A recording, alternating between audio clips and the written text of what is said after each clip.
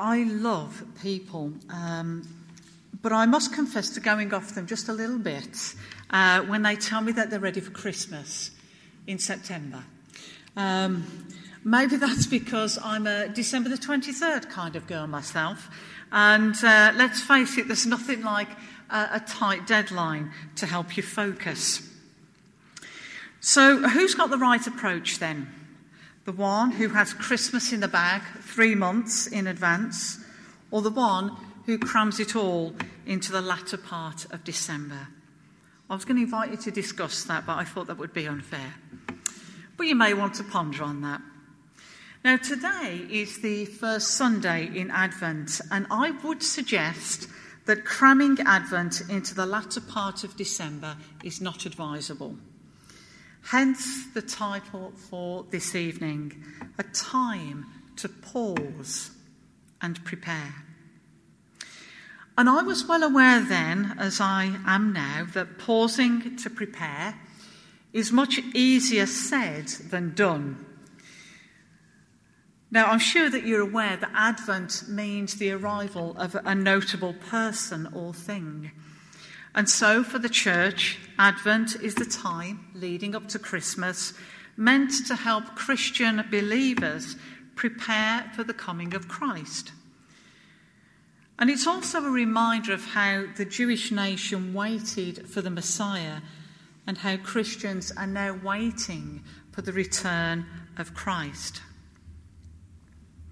And I guess you're like me, we have busy lives that are filled with noise and activity. So why add the pressure then of having to find space to prepare ourselves for Christmas? When I asked that question, I felt that I also answered that question in that sentence, because it's about preparing ourselves. And nobody else can do that for us. In fact, I'd go further to say it's not just about us. It's about us and God and the relationship that we share with him. So finding time to pause and prepare in the midst of many other demands on our lives isn't meant to be making a rod for our own backs. It really should be something that we desire. To step aside from all that clamours our attention and to spend that quality time with God. And it doesn't need to be onerous. That may simply involve having a regular pattern of silence. You don't need to say anything. Just be silent in the presence of God. And in that time and in that space, you allow God to minister to you and to speak to you. And that time, whether it's short or long, is an opportunity for you to be filled, to be enriched, and to be blessed. So talking about silence, which probably sounds a bit of an odd thing to say. I don't know about you, but I'm not very good at silence, and my husband would agree with that. I went to a retreat last week. I couldn't make it when it began. I travelled up on the second day, and my friends had decided, in their wisdom, to have a time of silence on that day for 5 hours. Yes, you heard that, for 5 hours. As part of the retreat. And this 5-hour silence was going to begin at 10 o'clock in the morning and would last until 3 in the afternoon. Now, I could have arrived at 12 noon on that day, but I didn't fancy 3 hours of silence. So I said, well, I'll arrive at 3. I'll arrive at 3, it's fine. I'll arrive at 3 because I really don't want to gate crash your silence. It would be very unkind of me. So I arrived at 3 o'clock, just in time for them to share what they had experienced in this 5 hours. And as I listened, do you know what? I missed out. I missed out, There was a depth in all that they'd experienced, a holy depth in the stillness and the silence. It was a precious time that each of them had shared with God that had had a profound influence on each of them. And maybe if I had arrived at 12 and joined in, I would have benefited from it too. But it got me to thinking that pausing, whether it's 5 hours or 5 minutes, is a discipline. Even 5 minutes can be quite difficult for some of us. But God is generous. Just think who you're sharing that silence with. God is generous. We do not leave that time as empty individuals. In a few moments, if the techie stuff works okay, we are going to listen to a hymn that I have just come across in the last couple of weeks. And it's one of the most amazing hymns I've heard. It's called Let All Mortal Flesh Keep Silence. I don't know if you know it, but you'll know it in a few minutes.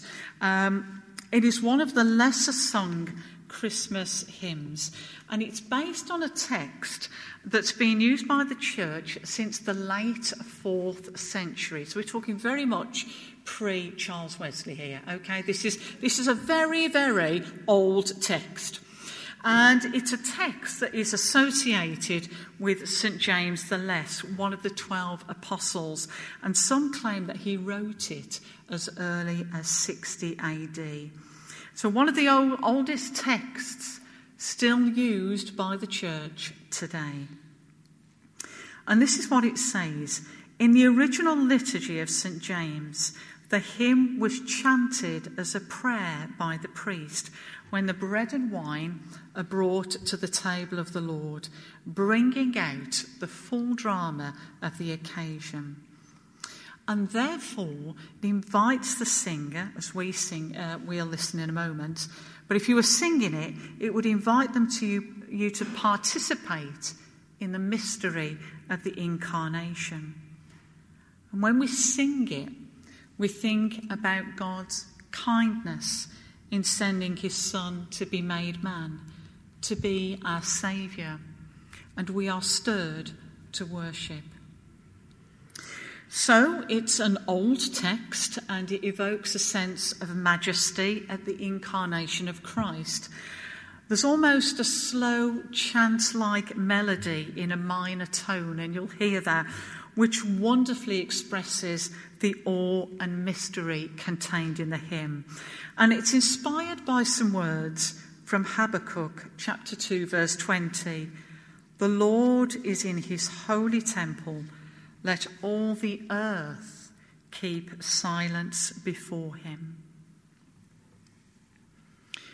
So we come before Christ in silence and in awe to reflect upon the mystery of the incarnation, but we are joined by the hosts of heaven to witness the miracle.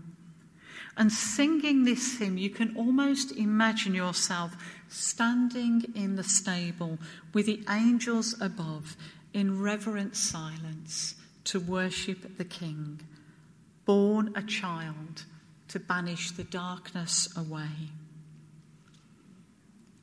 Barbara Moss, in her daily devotions that I'm reading at the moment, and she's based them on this hymn, writes this. So much of our lives, both inside and outside the church, have a tendency to become earthbound. We get so tied up in the practicalities and minutiae of everyday life that we forget to lift our eyes to the heavens.